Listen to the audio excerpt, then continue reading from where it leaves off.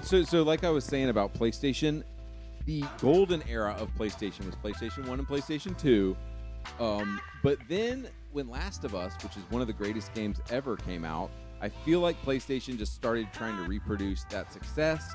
And honestly, every PlayStation exclusive that has come out since 2013 has been like, they've been copying the Last of Us model. You know what I didn't like? I didn't like how they could have made, well, I don't know, like games like you do. Could they have made it backwards compatible, like the newer ones, and they just chose not to? Oh, 100%. Yeah, Dude, they're a Japanese. That's unfortunate. Yeah. That really disappoints me. Yeah, dude, they're a Japanese company. Dude, if a PS5, can you even get a PS5 right now? Yeah, I think so now. Yeah. If a PS5 had full backwards compatibility, I could play like all the PS1 games. I'd probably buy one and just go buy like the craziest old school PS1 games and like a couple new games every now and then. But yeah, dude, it's so You cannot PlayStation 4. You cannot put a PS3. I might confuse it, but you cannot put a PS3 disc into a PS4 and play it. I don't know games like Andrew at all, so I'm just gonna throw random. This has nothing to do with church. We'll get to that, but I'm gonna throw random. This is our podcast, so we do whatever we want. I'm gonna throw random questions or just thoughts out. I want you to give me your thoughts. We'll do this for like a couple minutes. Yeah. Because I have limited, but I think a decent video game knowledge, especially of like. You knew the classics. You're familiar with the classics. And like I drop off around like 2010, and that's when I stopped. Yeah. Okay. Splinter Cell. Since you're an Xbox fanboy. Yeah. Go. Dude, Metal Gear Solid did it first. Is that what you want me to say? No, I actually like Splinter Cell. Oh, it's a great dude. I think they improved a lot of things. Yeah. Did you know they're about to remake it? Dude, they're about to come out with a new Splinter Cell. It's been 20 years. I'm asking, did you like it? I didn't play it that much. Okay, dude, but I know. But you're not a big. What is it called when you're not first person, but you're? I like both. I would say I'm a huge first person. You're not guy. a big stealth guy. I love stealth games, dude. Yeah, bro. I love games. What always intrigued me were games. So you played all the Metal Gear Solid games? Bro, I was a fanboy of Metal Gear, dude. Like, Konami was my guy. Dude, and the story's so good. Wait, is his name Konami? No, his name's Kojima. Kojima, that's what Kojima, Kojima. Dude, honestly, I think looking back, a lot of it was like the story. Dude, Metal Gear was like a movie, right? So it was like, I was fascinated, like, who are the Patriots? And just like, it was like a cinematic thing. And I just I remember being like 17 on my PS2 in like 2004 and playing Metal Gear Solid 3, which to me is the greatest game of all time. It's so good. It's not the most popular, but it's my favorite. Not the greatest, my favorite. And I remember a lot of people say it's the greatest. I think it encompassed the best of both worlds. It had a great story. It wasn't trying to be too new. It was set in the Cold War. But it was like you were outside. It had so many different things. But anyway, I love that feeling in a game. I kind of miss it. I love that feeling of anonymity and like, I hope someone doesn't find me. call like I remember in 07 or I think it was 07 sneaking around. When did the Xbox Elite come out? 07, right? The Xbox Elite. Well, there's the 360? The 360, sorry. Yeah. 360 actually came out in 05 or 06. Okay. I remember my buddy in 05, 06. Yeah. He got an Xbox 360. Yeah. And he got, of course, Modern Warfare 4? Or Call of Duty Modern Warfare, which was 2007. 07. So it would have been 07. And I thought it was great, but I feel like that's when It's a different game. That's when I kind of, and it's like to each his own, but that's when I kind of was like, all right, dude. Like, nobody can see what I did. This is not my thing, guys. This is not for me. It just was always more fun to me. Like, it felt like I was in a novel. If I was like sneaking around and like had so right. Anyway. So okay, and the appeal, dude. I will tell you the appeal of Modern Warfare. Like, Modern Warfare changed video games for sure, but so did Metal Gear. Wait. But hold on, real quick. So did Metal Gear. Real quick. Isn't Modern Warfare simply a very, no pun intended, modern version of GoldenEye? GoldenEye was the first, or I guess you could say what, Doom or Duke Nukem? It's a Michael Bay movie. It's a Michael Bay movie. No, I mean the actual gameplay. Though. Oh, the gameplay. What was the first like free roam? Doom. Was it Doom? Yeah, on PC, right? Yeah. Okay. Yeah. Were you ever a PC guy? Dude, PC guy? Do you play strategy games? Real time. It looks so much better on PC. Dude, that's all you, bro. If anybody's like a mid-30s millennial, I know you remember like if you were into video games in the 2000s. This runs way better on my PC. It looks so much better on PC. I've actually recently become a PC guy because like PC gets everything. Because like Xbox gets some stuff, PlayStation gets some stuff, and then both of them port it to PC, and so I've become like. And to be fair, the guys who like invest money and have like a huge PC setup, it's like okay, that's pretty tight. You got like this, you got like two monitors, you got like the perfect ergonomic mouse, you got your video game chair, and you got your whole table, and it's like. And you're a virgin. Yeah, there's no women around. Well, hopefully, if you're following the Lord. Yeah.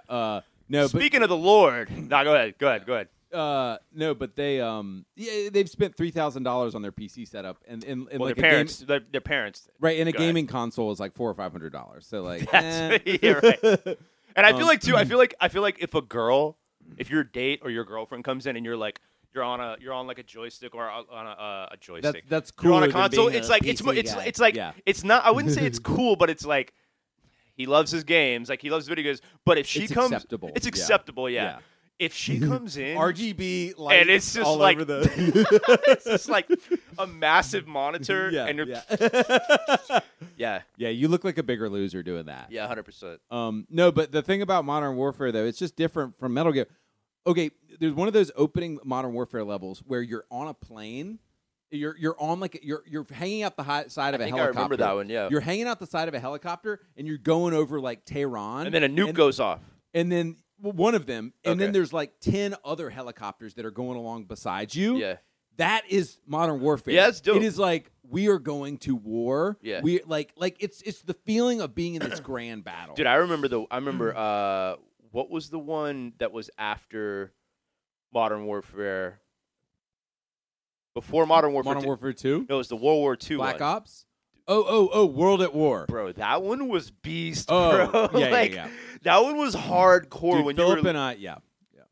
Dude, Philip and I played so much low of the key multiplayer kind of racist, too, because, like, that's the one thing. Was not really. Well, just, like, it's always weird when, like, you're, like, you're like commander and like your team Germans is always like the corn-fed like Iowa white boys, and then like you're in Vietnam just like filleting with a flamethrower, like like it's like dude, like feels a little weird, bro. I don't know if they can make that today. I feel a little too nationalistic right now. Right, the Vietnamese. Yeah, I don't know if they can make that game now. Right. Yeah. All the like. Well, particularly you're talking about the Asian levels where you're like torching Vietnamese. Yeah, dude. And they're like, yeah. Do you remember? Or like even in the Russian one, but I guess like what else would they be? It's but like okay when they're Russian and German, but it's totally not okay when they're totally like a non-white ethnicity. Yeah, exactly. Yeah, that's totally true. Hey, do you remember? Anyway. All right, last one. Do you remember Resident Evil getting a lot of flack because it was like two white saviors going to Africa? For the cure, and it was just like they made the zombies were black. Well, because it makes sense they were the natives there, but, right? But I think it was just the fact that like, come on, bro, it did feel a little weird. It's like you're this white girl and white guy. It's almost like a Christian missionary trip gone horrifically wrong. Like you went over there to like spread Jesus and capitalism. Like a good American, and then you like a good imperialist. You went over there, and then a zombie apocalypse broke out, right. And then now you just got to save the world from like the evil African like zombies. Like it always just right. Because naturally, every enemy is now going to be some iteration of weird African thing. So it's going to look a lot like two white people fighting Africa. What they should have done if they wanted to be PC is put it in South Africa, and then you'd have like these uppity white like South Africans be like, "Get out of my land!" And you're like, blah, blah, blah, blah. Anyway. Yeah. No, dude. The thing. Japan loved them or hate them. They were like totally unaware of all that. They were like. They were like, oh, we're going to Africa. Of course, there's going to be black people. I'm saying Japanese people aren't as like touchy about racism as we are. Well, that's because the Japanese have never done anything wrong. No, I'm just kidding. Dude, in the brand new like 2019 Mario game for the Switch, there was Mexico Land, and it was like everybody was wearing sombreros and tacos and burritos, and people love it because, guys, at the end of the day, Nintendo does it because they know it's hilarious and you love it, and like, calm down, stop being so sensitive. Mario's racist. Everything's racist. No, okay, greatest video game movie of all time. Go. Not because it's good. In fact, they're all bad. Yeah, it can be a bad, but like you ready? You know, you ready love to say it at the don't same say time? It, don't say. You ready to say it at the same time? 1, 2, 3. Mortal Kombat. Mortal Kombat. What do you say? What are you saying? Mortal Kombat. Yeah, Mortal Kombat. Yeah. I said it because I heard you say the M, but like I love Mortal Kombat. Oh, it's incredible. 2 is trash. 2 is absolutely horrific. Well, the first the first one was trash, but it's amazing at the same time. Yeah, but 2 is like trash. Was that called Annihilation. Mortal Kombat Annihilation? Yeah. I was about to say Mortal Kombat Armageddon. Mother, you're alive, and now you will die. No, Mortal Kombat 1 is tight. Well, seeing Scorpion and Sub-Zero in real life, it was like, bro. Dude. My mom would let me see it. It came out in '95. I was 8. Dude, I remember. Here's how I remember going back. Lenox Mall used to have a movie theater in the bottom. Okay. It had a movie theater and an arcade, and I remember That's so much better than a food court. Dude, I remember seeing I Know What You Did Last Summer and seeing Mortal Kombat Annihilation in the theater at Lenox. Yeah. Dude. Yeah. It was awesome. Want to get started? All right, guys. Sorry. Now that we masculine this podcast up with video game talk, let's. Yeah, we were trying to think of an opener, and that just we were just naturally talking about that. Yeah. But the point of the episode, do you want to tell them, Daniel? Yeah, we're gonna talk about the softness of. Well, more so, ask a question like, has the church become soft? And obviously, we're gonna break that down in detail of what we mean by that. On a church level, on a marriage level, and when we say soft, we'll define all that as well. So what we were talking earlier, do you want to talk about the difference between feminine and effeminate? Yeah, I know there's a difference, but I want to do the right thing and go to the definition. So the definition of feminine. Dude, people already are rolling their eyes. Let's see. Probably should have pulled this up. Okay, feminine. Having qualities or an appearance traditionally associated with women or girls, relating to women, girls, female. So that would be a great thing, right? Yes, and the definition of effeminate is with reference to a man having characteristics and ways of behaving. Oh, you're right. Yeah, so effeminate, I was thinking, effeminate is a pejorative. It is a bad thing. Well, probably not to woke people, but it says with reference to a man having characteristics and ways of behaving traditionally associated with women and regarded as inappropriate for a man. So have you ever... I have no idea how that came on. Have you ever read the verse that says that the effeminate will not inherit the kingdom of God? That's one of the translations of it, yeah. So I heard I was listening to one of my right-wing reform guys, you know? Yep. And he pointed this verse out, and I'm like, I've never really read that. So 1 Corinthians 6:9. Let's see. Let's pull it up real quick. 1 Corinthians 6:9, where, Paul's like, this will not inherit the kingdom of God. This will not inherit the kingdom of God. Do not be fooled. Those who sin sexually, worship idols, take part in adultery, those who are male prostitutes or men who have sexual relations with other men. Sorry, do you want to read the whole thing? I got it. So this would be the translation. Some translations don't put effeminate in there, but then let's go to the Greek. So the English translation is or do you not know that the I'm reading the Greek. The Greek literally reads out like this: or not know you that the unrighteous ones of God, the kingdom not will inherit, not be deceived, neither the sexually immoral, nor idolaters, nor adulterers, nor effeminate, nor homosexuals. So if we go to effeminate, the Greek word is malakoi. Okay? Now when we go to the Strong's, malakoi, Strong's 3120, literally, and I'll show you, Strong's is literally effeminate, soft. Or uncertain affinity, soft, fine clothing, figuratively. So Paul uses the Greek term malakos, and I think even I think Jesus might use it.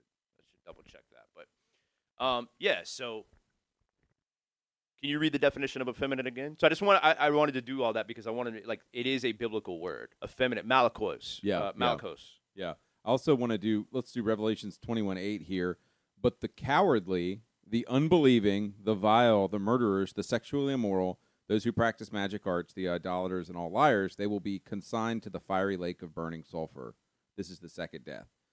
So this is the second death. Is such a metal thing to say. This is the second death. But he starts that out saying the cowardly. So cowardly people go to hell, which is pretty intense. Dude, Tim preached a sermon on that one time. Yeah. Or it might have been Piper, but it was like the whole like, how can you help if you're a coward? And I can't remember the whole thing, but it was so good. It was like, yeah. So you were people who fear man over the Lord, basically, and that's a ton of people. Yeah. So anyway. So getting into, let's talk about this topic of has the church become soft, and you wanted to talk about you were talking earlier about sin. You think one of the ways. So we're going to look at kind of a panoply of ways that the church has become soft. Because why don't you tell me what you were thinking? Sorry, but in the car when you were talking about like the religious thing, I think that'd be a good baseline to start with. We could. Well, but does that have to do with this? That was more. I mean, we can. That's a good point. Yeah. Okay. Yeah. Daniel and I were just talking about earlier how Jesus is kind to pagans. Yes, in the Gospels, Jesus is very gentle with the lost, but he's very harsh on religious people, and we often think that just means all religious people. So any hardcore Christian people. Whereas Daniel was bringing up the great point that. It's not. Jesus is not against religious people. He's against the deceived religious people, the hard-hearted, deceived people distorting the law, the religion. Because people love to say nowadays, "Well, Jesus was harder on religious people. He was harder on religious people distorting true religion. Yeah, he was harder on religious people that were putting legalistic laws. What do you say? You invalidate the word of God for the sake of your tradition. Yeah. That's the religion Jesus is hard on. And then they counter it with, or they always pair that with, he ate with sinners. Yes, he ate with sinners. But he always ate or interacted with sinners with the mission and purpose of them repenting of their sin to come to him. Jesus did not take nails and the wrath of God to just chill with people in their sin. Right. And So whenever there were just lost pagans around him, he was eating with them in the hopes of repentance. Like when you look at the Queen Sheba passage, he says the Queen of the South came and repented. And Jesus' goal with every sinner is repentance. Right. And if they don't repent, then he doesn't want to have anything to do with them. Shake the dust off. But also, I think the silent group that he's not really speaking to in that passage is religious people who understand Jesus rightly, because he's not. They are there. They are present. Like his disciples. I mean, obviously, he called his disciples out plenty. But there is a group of people who understand Jesus rightly, want to honor him, and want to follow him. I think the perfect example is he's not speaking to those I think the people. perfect example is this. Who would you say? I think we'll have the same person. Who would you say in the New Testament is the closest to like a righteous prophet, like Isaiah or Jeremiah? Is super hardcore, but is super righteous. Paul. I'm sorry. In the Gospels, before like resurrection and all that. Oh, that's not Jesus? That's not Jesus, but he's super hardcore at calling people out, and he's super religious, but he's also not distortive at all. John the Baptist. Yeah. John the Baptist. And what does Jesus say about John the Baptist? He says, the least person in the kingdom of heaven. Well, he does say the least person of. No one. I forget. I'm paraphrasing. No one is greater among him than any man. Like he is. Right, he is right. the. So it's like, if you want to look at like a fair. So we need to be clear about. There's a Pharisee who distorts the law. There's the religious person. Let's take it in modern terms. There's a modern day Christian who adds on things that are not in the Bible, who highlights sins that are, but doesn't look at their own sin, doesn't look at their own heart, and who thinks more than anything, I think what Jesus was really always pissed about is like, who think that because of their tradition they're saved, even though they don't know the Lord. Lord, we prophesy, we did all these works in your name. Yeah, but you never knew me. Right, and to what we then were... you have John the Baptist, who is right in his conviction and is right in his condemnation of sin, and Jesus praises him as the greatest man who ever lived. Yeah. Well, but then he also says, "But the least in the kingdom of heaven is greater than him." In the kingdom of heaven. Yeah. But among men. My point is, he allotted, if that's the right term, he praised John the Baptist, who was the most like. We would think of a street preacher in front of an abortion clinic or just saying, repent, blah, blah, blah. We think of that as like, and I'm not saying people don't go too far in that, and like, especially when they start throwing out like horrible slurs and pejoratives and stuff like that at, whoever. But that was John the Baptist, dude. Yeah. You know what I mean? Yeah, so this is not throwing pejoratives at people to hurt them. Yeah. Throwing truth at people who were distorting the word of God. Yeah. So this is all a good reminder that like we can be self-deceived in our own righteousness against sin, because the Pharisees thought that they were fighting sin. Right. They were attacking Jesus because they thought they were fighting sin. They thought they were fighting they thought they were fighting an evil man who was a sinner. Dude, Jesus. One thing I learned at my New Testament class, school, whatever, is like we're super hard on the Pharisees, and for good reason. Jesus was. But we also have to remember that, like, the Pharisees were overcorrecting badly, but overcorrecting because the Sadducees had become liberal. They didn't believe in a resurrection. They didn't believe they believed all there was material, essentially, I think. And the Pharisees and like so many and people, you got to remember too at this time, the Israel and cultures were being Hellenized. They were being Greek influence and pagan influence and all that. The Pharisees were like, no, we are standing on the law. So it's like, it's important to remember too, like they had there was a reason that they made that overcorrection. Now it went obviously horrible. They had the Lord crucified, but yeah. They would be like they would be like the hardcore conservative Christians of today. That's comparative. All I mean is if we were to take Instead of focusing on like inward heart change and humility, we could take the outward trappings of conservative Christianity and establish a new set of rules. I would say they'd be like the KJV only crowd or something like that. If you ever watch any secular movie or listen to any secular music, you're not a Christian. Right. They would be that. Yeah. Okay, but to get back to kind of this general conversation you and I have been having a lot recently has the church become soft? And one of the things you were talking about is mainly by soft we mean effeminate, right? Yeah, we don't mean feminine. We're not talking about because feminine's awesome. Because feminine is awesome. We need femininity in women, but effeminate is when a man is acting feminine. And it's not to say that a man can't be gentle and kind and humble the way that Christ was, but if you read through Matthew, Jesus was very harsh. He was very masculine. Speak on it. And so what are some of the ways you were talking about being soft on sin? And so how do you feel like our culture and Christian culture has become like soft on sin? Yeah, dude. Well, like I think that most people, obviously, look, we know what's going on in our culture. We know what's going on when it comes to abortion, homosexuality, adultery. Like, but we I think we all anybody who is, I think, hopefully within orthodoxy can see that. So let me start. Actually, to be fair, let me start by how we're soft on sins that are not part of the culture war, dude. Like. How many guys do you know that look at porn regularly or sleep around or mess around regularly?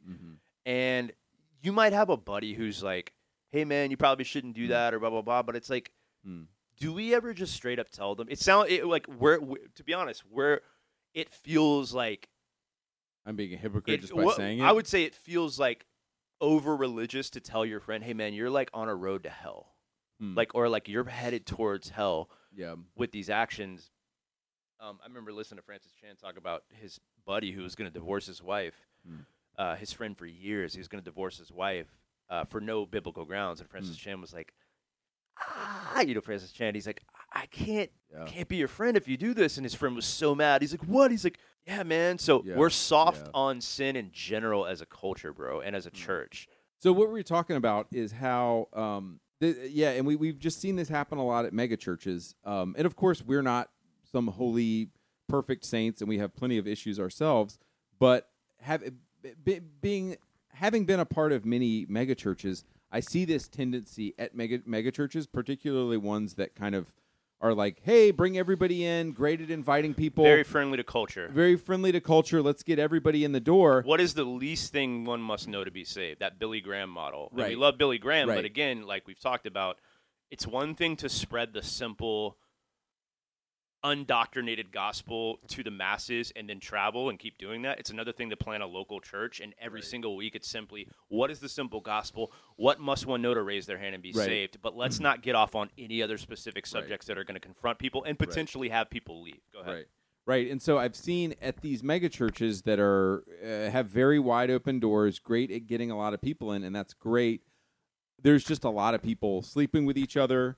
There's a lot of sin going on, and it kind of continues to go on because some of these churches have women's discipleship programs, but they don't have men's discipleship programs. And so there's no official elders that I know of at many of them. There's no discipleship happening. There might be some female discipleship happening, but there's no men's discipleship happening. And so you see a lot of these things like just all kinds of sexual sin going on behind the scenes that nobody's talking about. Yeah, I think one of the key things you hit on is when you said no eldership. One conviction I've had in the past couple months is we have all these different debates, good debates about Calvinism, Arminianism, complementarian, egalitarian, but it's no one really makes a stink about the fact that elders are just not a thing really in a lot of massive churches now. Mm-hmm, it's just well, that's just kind of I think it's just maybe the term elders you know, it's but Paul mentions elders in every pastoral letter almost. He tells Titus, I sent you to Crete to appoint elders, and then he goes into what that must entail. He tells Timothy elders, Acts they appoint elders. And mind you, a plurality of elders, not one, not Paul or Apollos being the guy, him and his wife the power couple that are running the church. No. So I think excuse me, I think that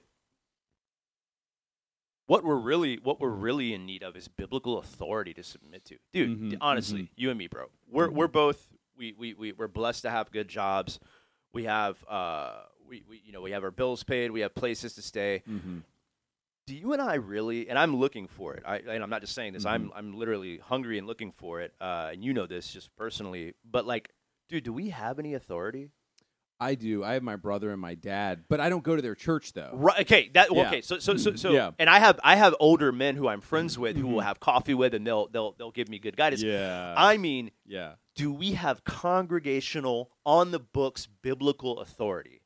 No. Dude, I haven't. I've never have. Yeah. Yeah. Yeah. I think that's a massive, massive, massive problem for so many men these days. Is that they don't have an elder, a man in his 40s, 50s, 60s, whatever, who's going to hold them accountable, man. And on paper, it's we have these statements of, well, if you want to serve here in a volunteer role, you must avoid from this. And guess what? That's amazing. That's better than being a progressive church where you're well, come as you are, even if who you are is going to send you to hell. Yeah. The problem is who is enforcing, maybe not who is minding these actual laws or what are these rules for being a part of a church. We don't have it. Therefore, we're kind of all just doing our thing, man.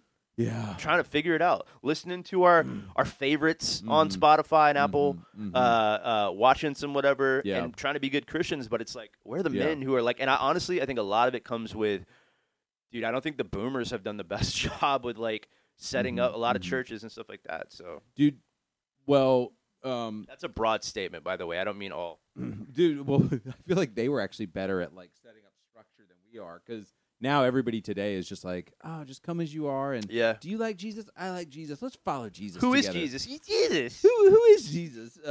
No, but that's a good challenge. Anybody who's listening to this, at the church you go to right now, are there elders? Elders? Do you know who your elders are? And if you don't have elders, do you have authority? And what elder do you report to? Yeah. You're no, it's about elders. Yeah, 100%, dude. So this general question of has the church become soft? I want to talk about in worship music.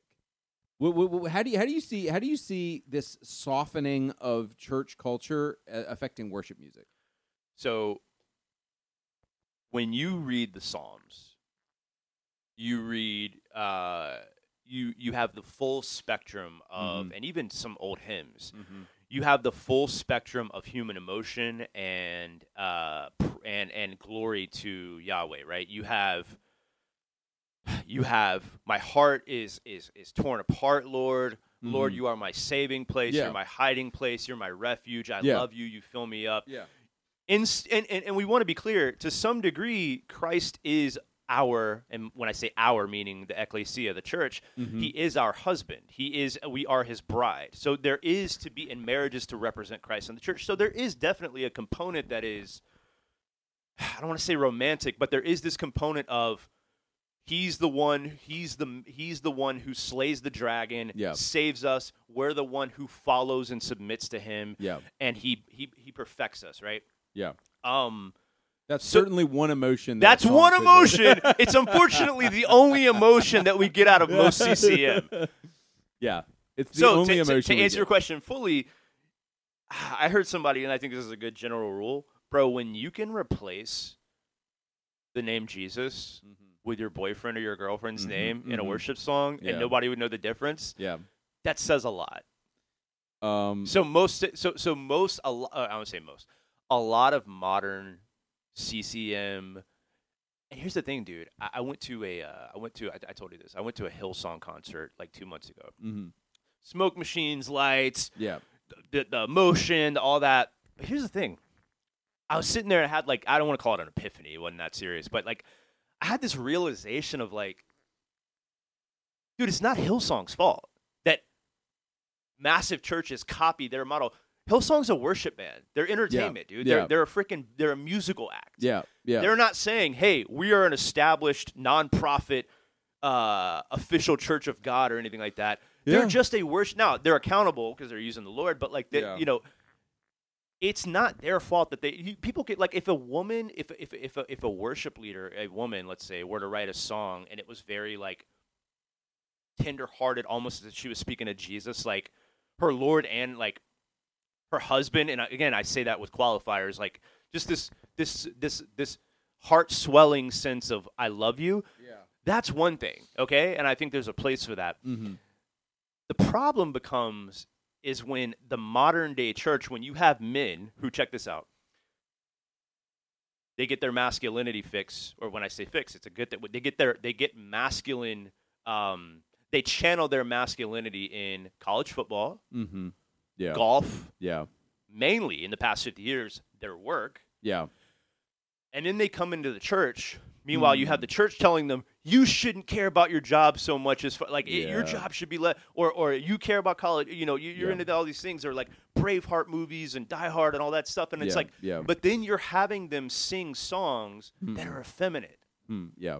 Right? Yeah. You're having them sing songs that, and it's not all songs dude, I've said this a million times, but people give Hillsong such a hard time, dude. King of Kings is one of the most gospel-centered, hardcore, awesome, amazing, beautiful songs of all time.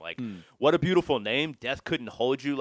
Those songs are great, but there are a lot of songs from many artists that are just you have men standing there that are masculine, would probably be, if they'd had the right guidance and authority, masculine guys, and they're singing to Jesus like he's their girlfriend. Yeah. Do you agree with that? Yeah. Okay, here's a masculine song. Almighty fortress is our God, a bulwark never failing. A helper he amid. I'm reformed. All right, compare that with this. Right.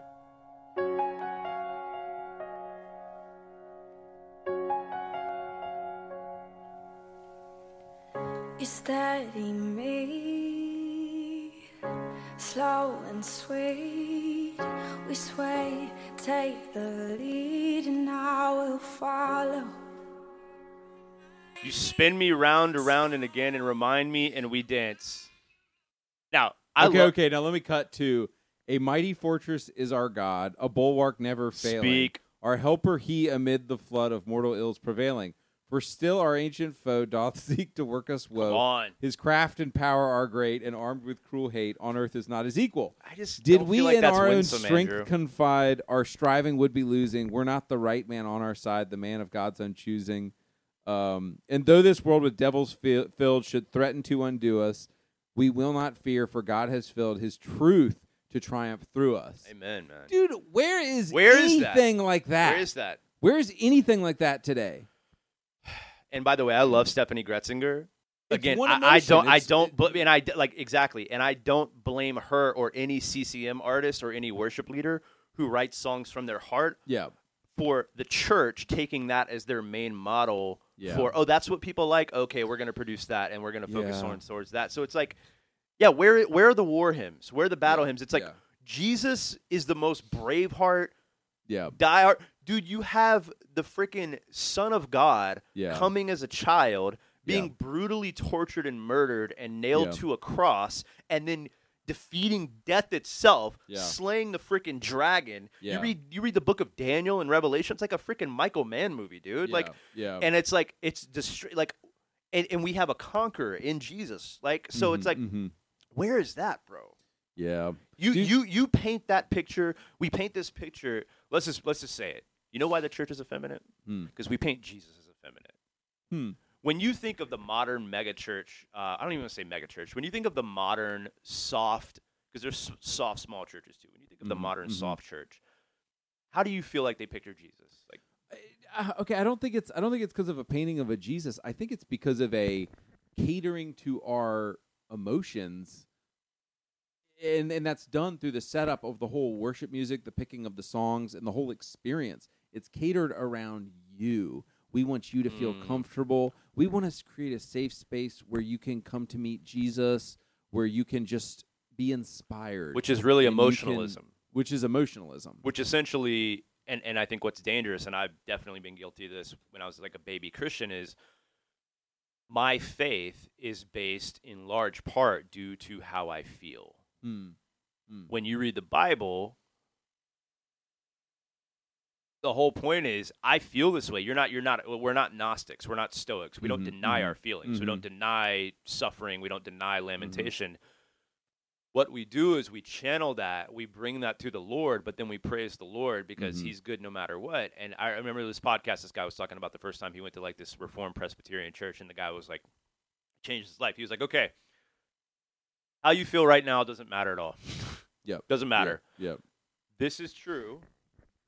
I'm holding up a Bible. This is true.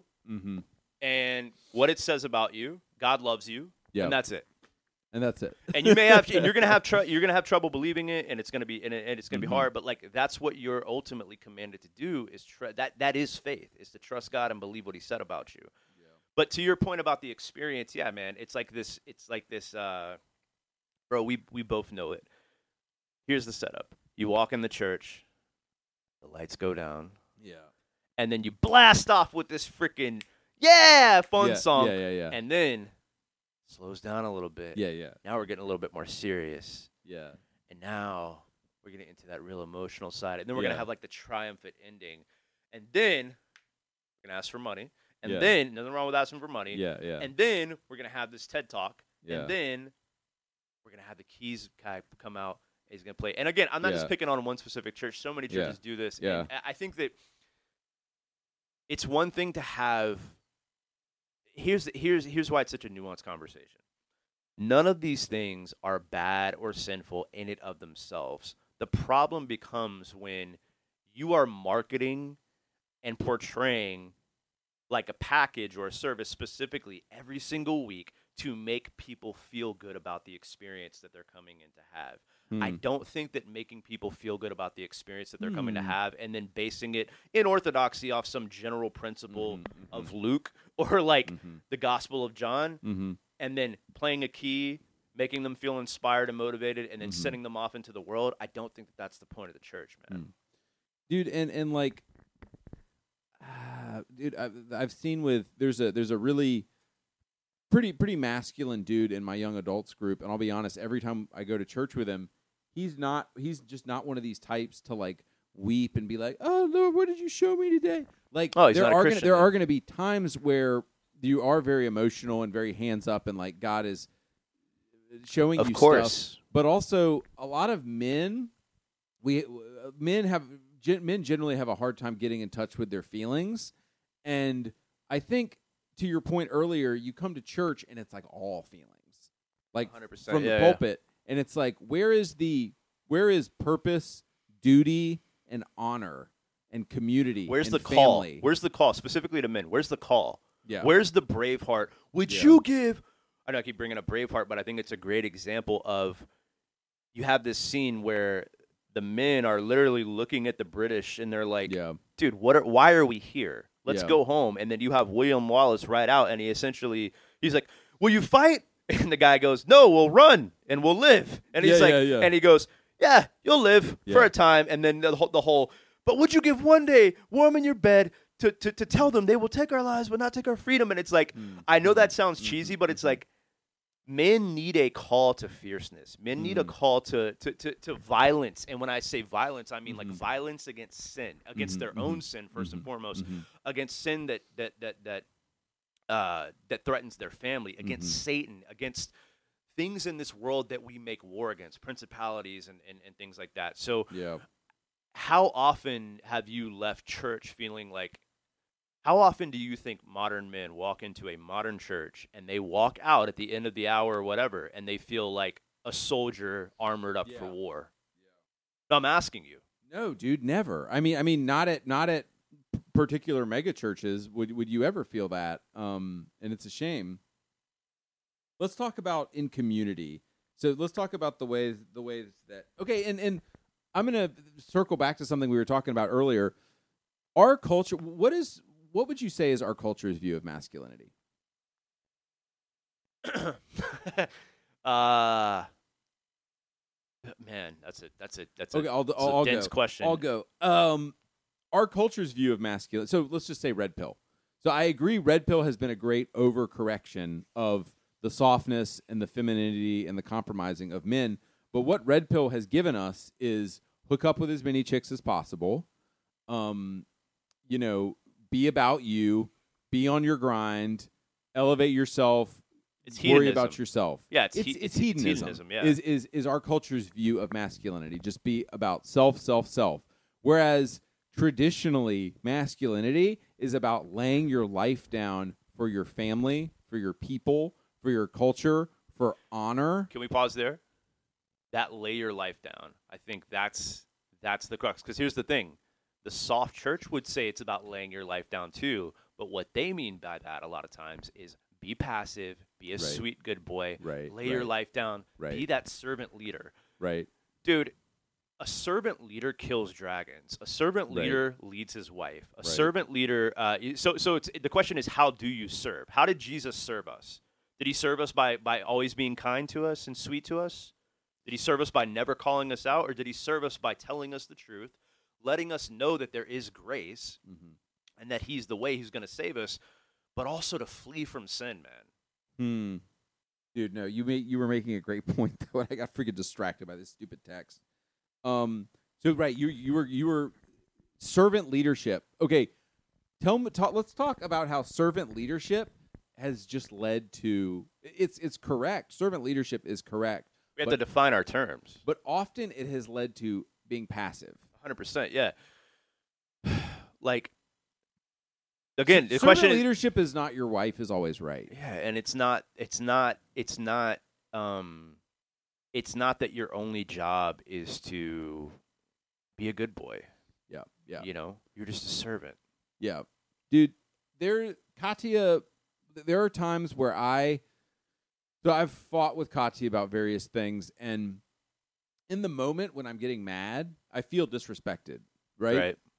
And I'm like, I need to lead. I need to be the man here. What's she talking about? And I'm fighting her kind of on that basis. And there's been times where I've backed off and I've taken stock of things and I've realized, whoa, I was actually wrong. Yeah, that's masculine. Yeah, that's masculine. But there have also been times when Katya has committed to something and it's good and godly and it's good for her, and then she has wanted to cancel it, and I've said lovingly, you're going to do this. You're doing this. Yeah, exactly. And that's not abusive. Yeah. That's not you being a misogynist. Yeah. That's not you being overly hyper patriarchal. Yeah. That's you leading your lady. Yeah, I think when you see something that's good and godly for your woman that she's walking into, and if she ever makes excuses or finds ways to get out of it, we lovingly, as the men, as the firmer one in the relationship, we have to come alongside them and say, you can't cancel this. You're going to do this. And I don't ever have to, like, you know, I haven't yet with Katya had to pull the, like, I am your federal head, and so you need to do this.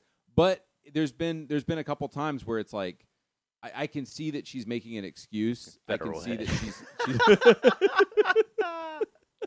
she's your federal head. You know, I could see that she's being disobedient in some area, and women sin. Dude, women sin. And I'll see that she's being disobedient in an area, and I will lead her back to Christ. And guess say, what? You're this sinning. This is what obedience. Sorry, yeah, you're sinning. The problem is just like Adam. You know, again, people always want to bash Mark Driscoll, and there's a lot to bash. Yeah. But there's a lot to laud too. Ooh. Like I'm gonna go back and read Mark Driscoll's when books. he was that sermon. We've said this before on the podcast, but like I love how like the rise and fall of Mars Hill. Dude, honestly, who is more masculine than like mid 2000s Mark Driscoll? Dude, Chandler, all these guys stemmed from Driscoll, dude. Yeah, like that whole like we're gonna preach with fierceness because like before that it was like, hey brother, dude, he made some mistakes. He made some mistakes, and those mistakes were bad. Well, his problem is he didn't submit to authority. He did not submit to his own authority and his elders. But the messages itself, many times, were amazing in the sense of like when he's like, some of you guys, you've been coming here for years. Yeah. You still got your hands all over your girlfriends. Yeah. Some of you guys are patting your wives on the back. He's like, how dare you? And then he's like, you're being like your first father, Adam, like your father, Adam, who was passive. Yeah. Adam should have been the one to crush the serpent's head. Yeah. It shouldn't have taken and I say like, you know, for Adam's responsibility.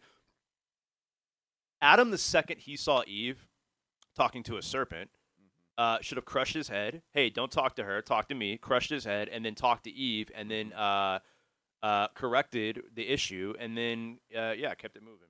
Dude, and to that I'll add, flirting with women and leading women into sin and hooking up with women. That's vile. I'm talking to Christians because there's Christians listening to this right now who do that junk. And you're not being a man. You're not being masculine. Our culture says that hooking up with a bunch of women is masculine, and it's not. You're going against God. You mentioned the red pill. I want to address that. So, yeah, the red pill and like the manosphere is like this pagan overcorrection answer to issues that really exist. And the problem is again, we've talked about this, but the problem is they have filled and are filling a space that the church has not done a great job of filling. Yeah. Right? So it's like, if you're a guy, think about this, bro. You're a guy, let's say you're 26. You're single, you want a wife, you want to obey the Lord, you're a Christian, you want to obey the Lord, but also you're horny. You have like inclinations. You're a man. You want to conquer. You want to feel like a man. You want to and when I say conquer, I mean like the world. I mean a woman, but like you want to conquer. You want to go out and do the thing. If you go in church every week and you're met with emotionalism, with softness, with effeminacy, with just be a nice guy, and then you still feel like, man, I'm not leading in my relationship. I'm not even I'm not even putting my own sin to death. Yeah. And then you go on a think you're going to lead a woman. Right. How are you going to lead a woman? Yeah. And then you look for answers. And dude, we've all been here as men, I think. Younger men, like our age, you go online and you search and you find these quote unquote gurus who are pagans and are, the whole purpose of it is to conquer women in a bad way. Yeah. But what they're doing is that they're telling you masculine truths that you don't receive from the church, man. Hey, you need to get your purpose in life in order before you invite a woman into. Dude, how many people do you know who go to? We're all over the place in this episode, but how many how many men do you know who go into church strictly to look for a wife? We've all been there, dude. Oh, yeah. There's nothing wrong with it's wrong to do strictly solely for looking for a wife. He who finds a wife finds a good thing. And I think that one thing I think we should kill is the whole singleness is a gift. Yeah. Dude, singleness is an affliction. Like, we should be honest about that. Now, are there certain people like Paul or Mother Teresa or like Augustine or whoever who are called to be single? Sure, but I think the normative mass majority of men need to be being taught, hey, unless you have this call on your life, this deep calling, this obvious calling of chastity and purity and just full devotion to the Lord, yeah, bro, you're probably called to get a wife to deal with it. And she's probably called to have kids. 100%. Yeah. And you're probably called to provide for her. Unless you have this great call where it's like, man, God is using you to preach, or God is using you in Africa, or God started this nonprofit through you. Right. Assume your purpose is probably to make a lot of money to take care of your kids and your wife, so she can have kids. I think this guy, he tweeted once. He said, "If you're still deeply struggling with masturbation, porn, and constant lust, you don't have the gift of singleness." Like this whole there's a reason. Like if you're fervently seeking the Lord and you're like, Lord, if you just want me to be single my whole life, it's like that's not a bad prayer to pray. I mean, whatever. But like what does Paul say? It is better to marry than to burn with lust, right? So I think, So, dude, do you think it is any coincidence? Have you ever at a mega church or one of these like very modern, relevant, cool churches, have you ever heard somebody preach about women submitting to their husbands and what that looks like? Only in the egalitarian sense of. So Ephesians 5 begins with submit to one another in love, okay? Right. And then they skip past everything else, and it's like, well, we're all to submit to each other in love. What about where the man is the head of the wife? But here's the problem. Paul then lays out what submission in love looks like for 4 categories of people, or 3 categories. Husbands and wives, children and parents, slaves/servants, and masters. So here's the thing. When egalitarians try to say, well, it's to submit to one another in love, it's completely equal as far as roles. Okay, so are you going to say the same thing in the next? Okay, so if Paul meant that for marriage, did he also mean that for children? Uh-oh. Uh-oh. Are parents to submit to their children? Sometimes you have to submit to your child. Yeah. That checks out. Yeah, they have the authority. And are masters to submit to their servants or slaves? You know what I mean? So it's like... It's like at the end of the day, dude. I never hear this preached on. I never hear anybody preaching about it. I never hear anybody talking about it. Well, they're afraid to, right? Yeah. We live in a because they have wives. Because these guys who are picking the servants have wives, and they're not. And I imagine their wives don't submit to them, and so they're afraid to do these servants. Well, also they're afraid. Here's the thing: if the church has become effeminate, what are you risk doing by preaching on biblical masculinity? People not liking and ultimately what? Leaving. People leaving. Yeah, listen to this. Yeah. I think this is a great little clip. Not alpha males. I mean, that's what people tend to think, this toxic masculinity of the alpha male. That's not the biggest problem in the church. The biggest problem tends to be women who are married to beta males who are therefore insecure about their husband's own leadership and then project that insecurity onto the church as a whole. They're insecure about their husband's leadership, and so they're insecure about male leadership in general, and so they can't trust the session because they can't trust their own husband.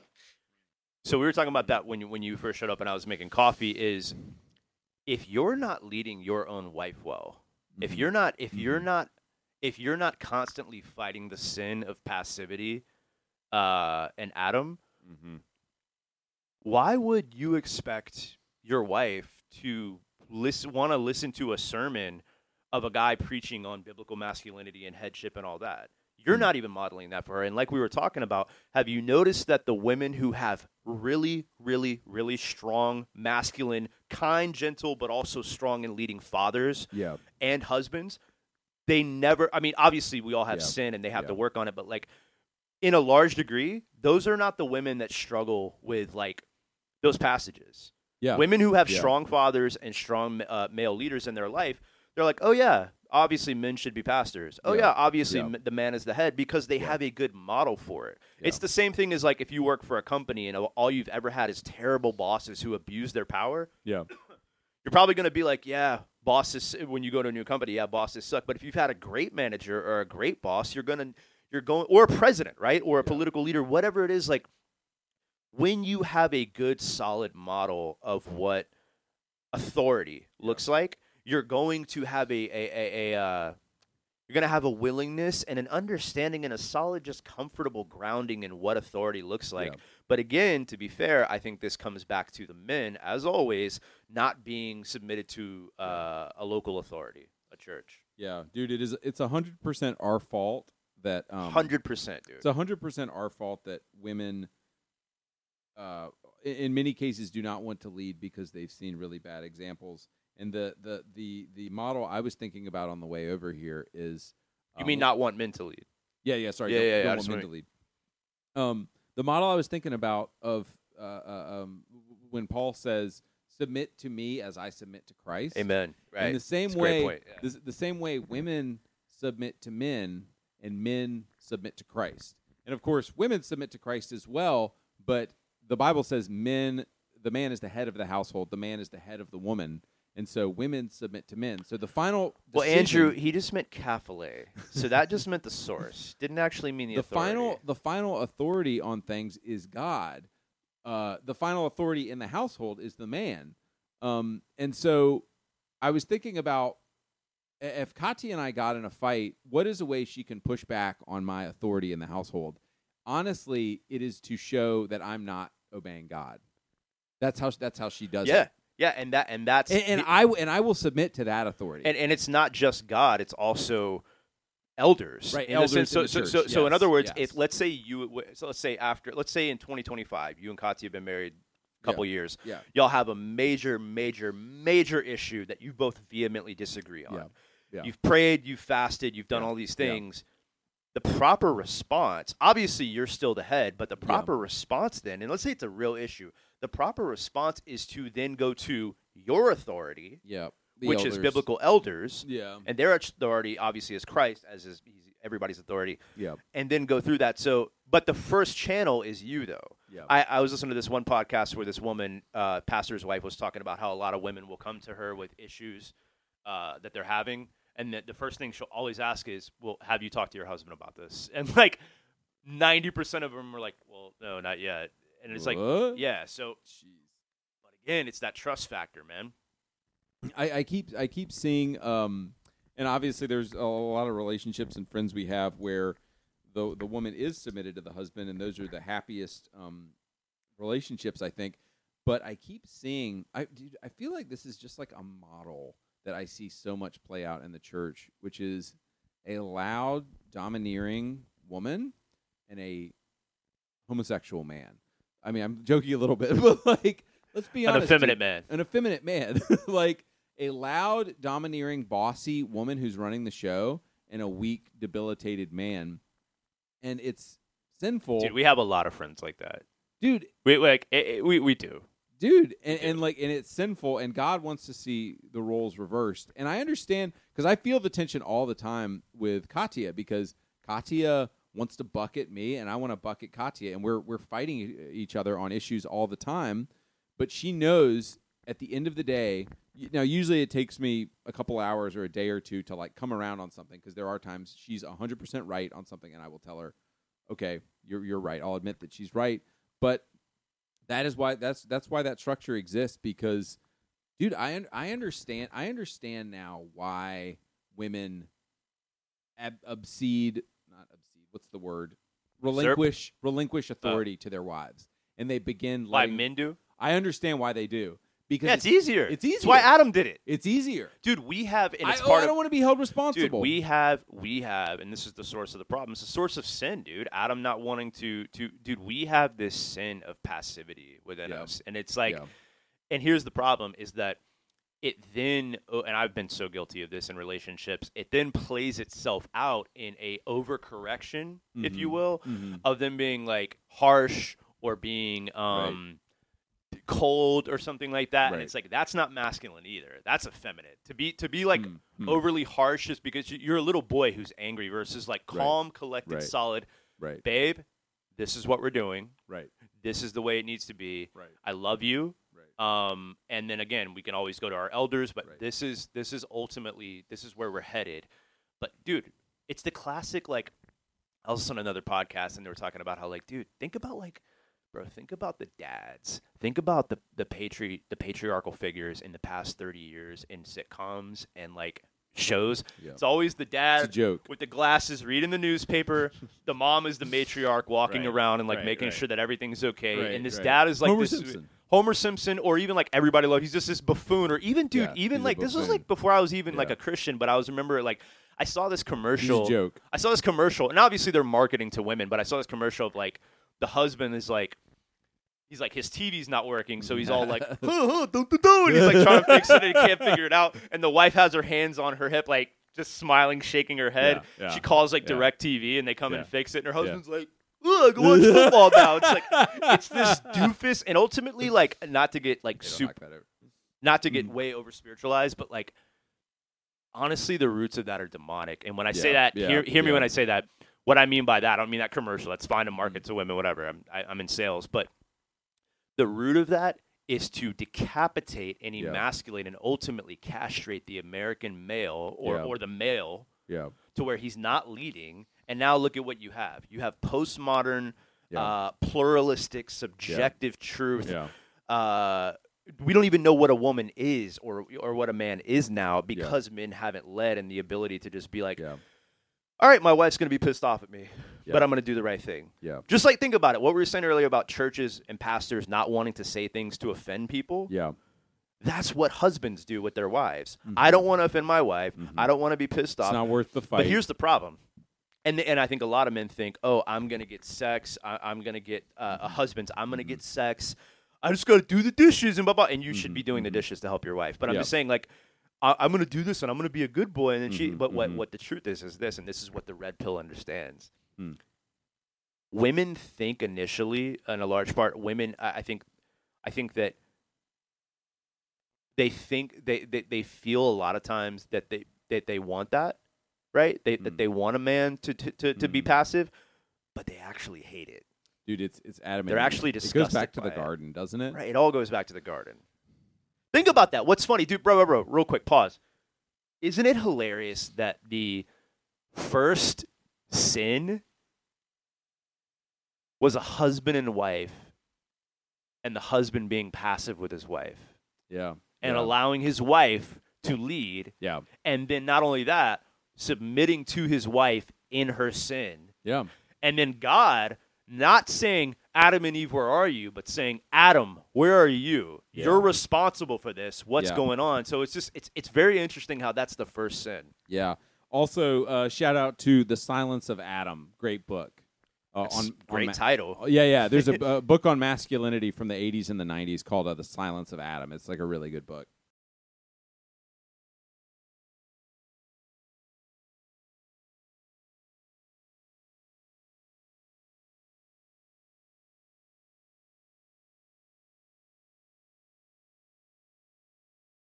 So Mike Winger, he's awesome. Dude, you know why I love Mike Winger? Because here's the thing: all the guys we like, Eric Kahn, Hardman, Kings Hall, Doug Wilson, Toby Sumter, Jeff Durbin. These guys, while I know we like them and they're solid, it's easy. You could see how they're easily written off because they speak with a serrated edge. They speak with they are harsh sometimes. Yeah. They're very easy to write off. Yeah, he's a super Calvinist. He's super patriarchal. Whatever. Yeah. Why I love Mike Winger is he's not reformed. Yeah. He's this like Bible nerd. He's a nerd with glasses. Yeah. He's like you're literally your 90s. He's like the youth pastor. Yeah, he's the nicest guy ever. Yeah. Nicest guy ever. Yeah. But he's like dude, you should listen to his. It's hours long, but his series on women in ministry. or women like women pastors. It's so good because all he does is exegete and all he does is go to the history and like there's no culture war right wing like you can't ad hominem him off with that. It's just like this is what the word says. This is what the Greek means. This is what so it's like I love how he points that out of oh dude, who's that other Alan Parr? Alan Parr is great at that too. Yeah. Alan Parr and Mike Winger are like the two best YouTube Alan Parr guys. is like he's like the OG. Yeah. Do you ever watch Ruslan? Oh yeah. Ruslan. He's a little more like he's cool. He's kind of cool, you know. Yeah. But he's solid, dude. He's solid. He's I mean he's we're gonna say urban. I was gonna say urban. What do you mean by urban? I just mean he's hip. He's like hip. He's hipper than Mike. What do you mean by that? Like, dude, I'm just saying Mike Winger. Mike Winger obviously lives in a suburb. Yeah, Mike Winger's never listened to a Tupac song in his life.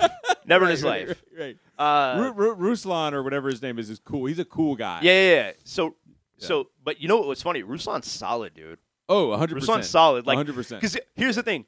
At glance and like, his little funny hair and like his hoodies and like you would think and like you would think like, oh, okay, like this guy's about to spit some like progressive Christianity, and then he just goes off on like abortion or goes off on like all that stuff. So yeah. Cool. Okay, so we've hit in worship music, we've hit in community, we've pretty much hit in church structure. Did we talk about church structure? I mean, just to say, churches need elders, and I'm being a hypocrite in saying this because I'm attending a church I have been right a hypocrite. I am looking for a church. I'm about to start attending a church with elders, and like they have like a membership like. They do. They have a membership. Well, they class. have like these like get to know what we're about. Yeah. The first thing, dude, I'm gonna go there. I'm gonna pray about it. But the first thing I'm gonna tell the guy who I sit down with, I want biblical eldership and leadership and accountability and men to submit to authority. Yeah. Is this it? Yeah. And if they say, yeah, we have that. Okay, cool. Yeah, they do. Then that's what I'm gonna do. Like they do. Dude, that church is so good at like the first thing they do. It's like a 2 or 3 part series you have to come to become a member, and they tell you. I didn't know it was like 3 parts. That's cool. Yeah, they tell you this is what it's about, and you'll meet people at these things, but they tell you this is what it's about. This is your elder. They assign you to an elder to you, and yeah, it's awesome. The last one we're talking about was in social media, how, and I mean that's I can't really think of. I was originally thinking in the media how, or in church media how softness has crept in social media, but I guess. We see a lot of like the masculinity in social media today is coming in the form of red pill, and I just don't see. We need creators out there, and you found some of them. We need creators out there who are bringing the masculine edge to like social media and Christian content. Yeah, like Canon Press. Yeah, but here's the thing: all those guys are great, and we do need that in that space because the online is the town square, but also, man, like.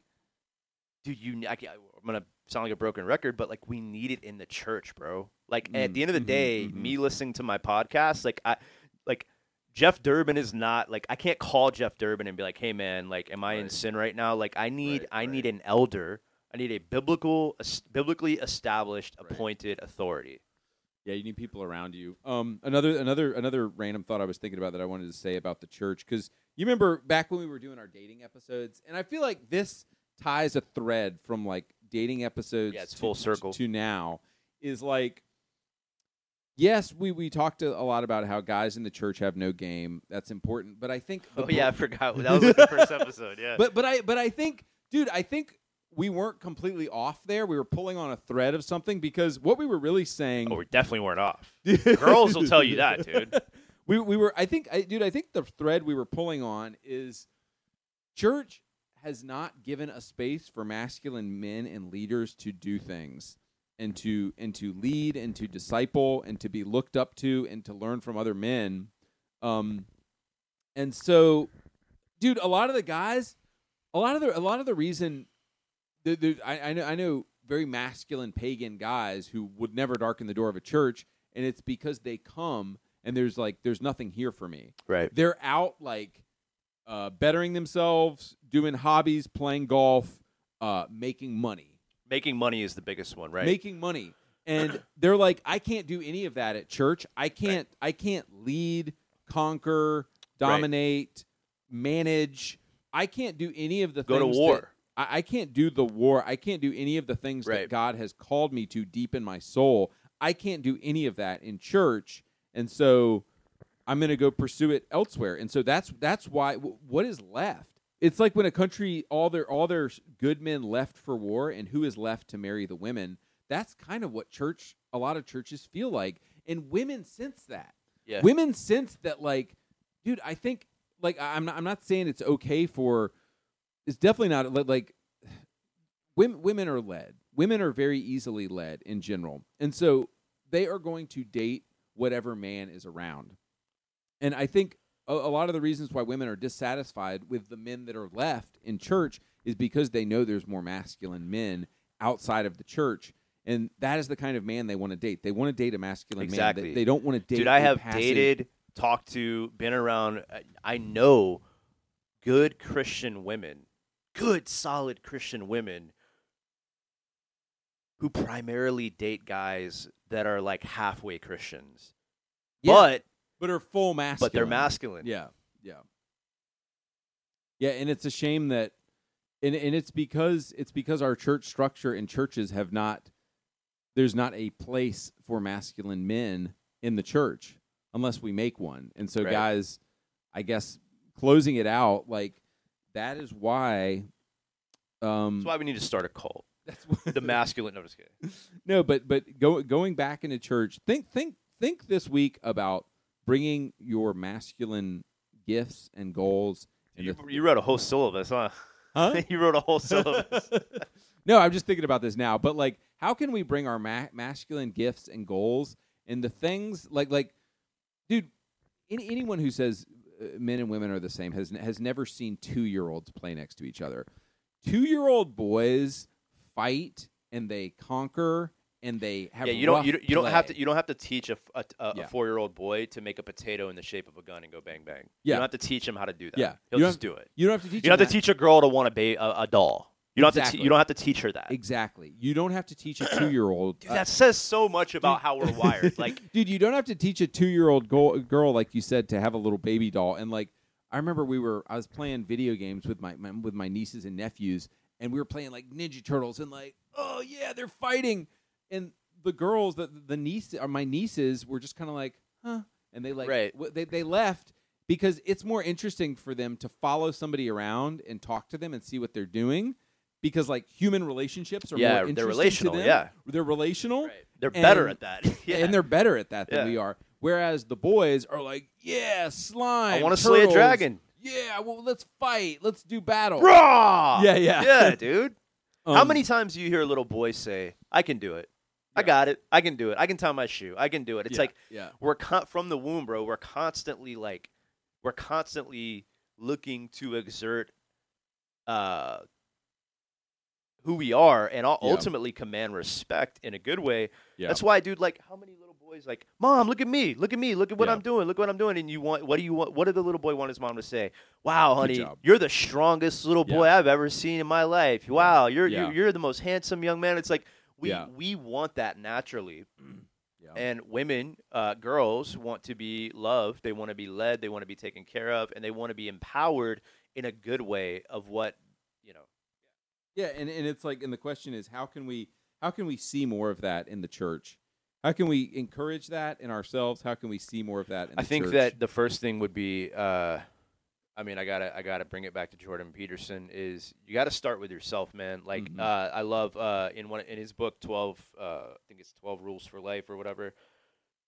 Don't criticize the world before you get your own household in order. Yeah. So before, it's very easy to look at the specs in the churches and the world's eye, which just kind of feels like what we're doing on this podcast. But to be completely clear, if you're not leading your wife, if you're married and you're not leading your wife well, and you're passive, don't start with leading your wife well, leading your children well, and working hard and being a man.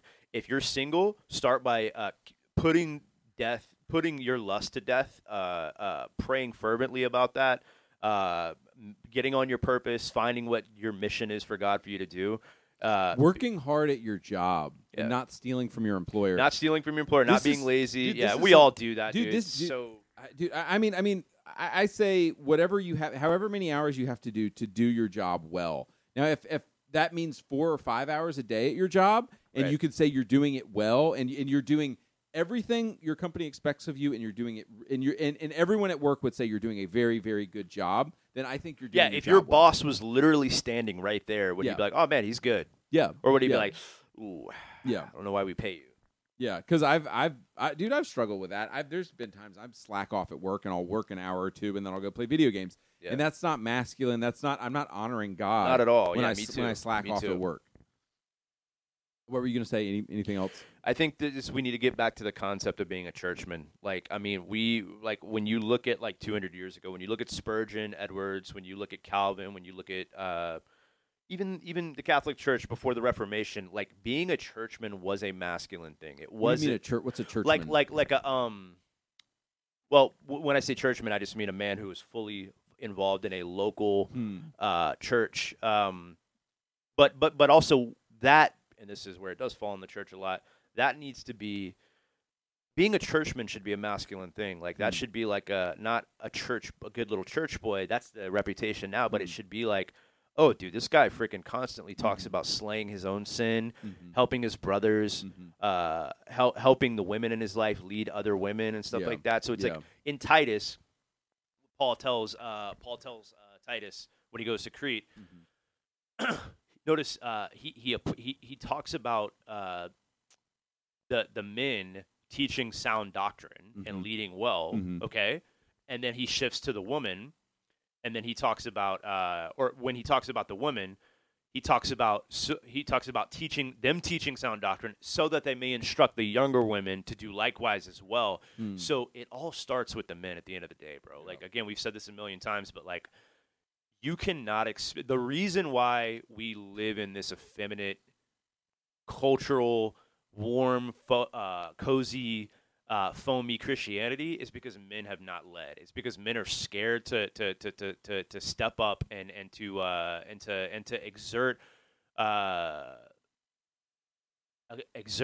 mastery of themselves more than anything. Men, mastery of their household, guiding, leading, and essentially just being a man, like wherever. And look, if you can ultimately if you're part of a church that is just not down with that, then find another church too.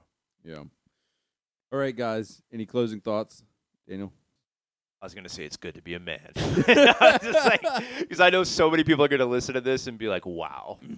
But honestly, can I just real quick, anybody, I don't know how many listeners we have, how many people listen. At least 50 to 70. But I know we have a couple of people that loyally listen and we appreciate you. Yeah. I would just say this. Anybody who comes across this and listens to this and they're like, dude, these guys suck. They are so freaking whatever. Just forget Andrew and I. Read your Bible. Yeah. Tell me, read Ephesians. Yeah. Read Timothy. Read Genesis. Read your Bible and tell me if you think that the modern day church is exhibiting male and female roles in a biblical way. Yep. And All right, guys. Thanks for hanging out. Bye.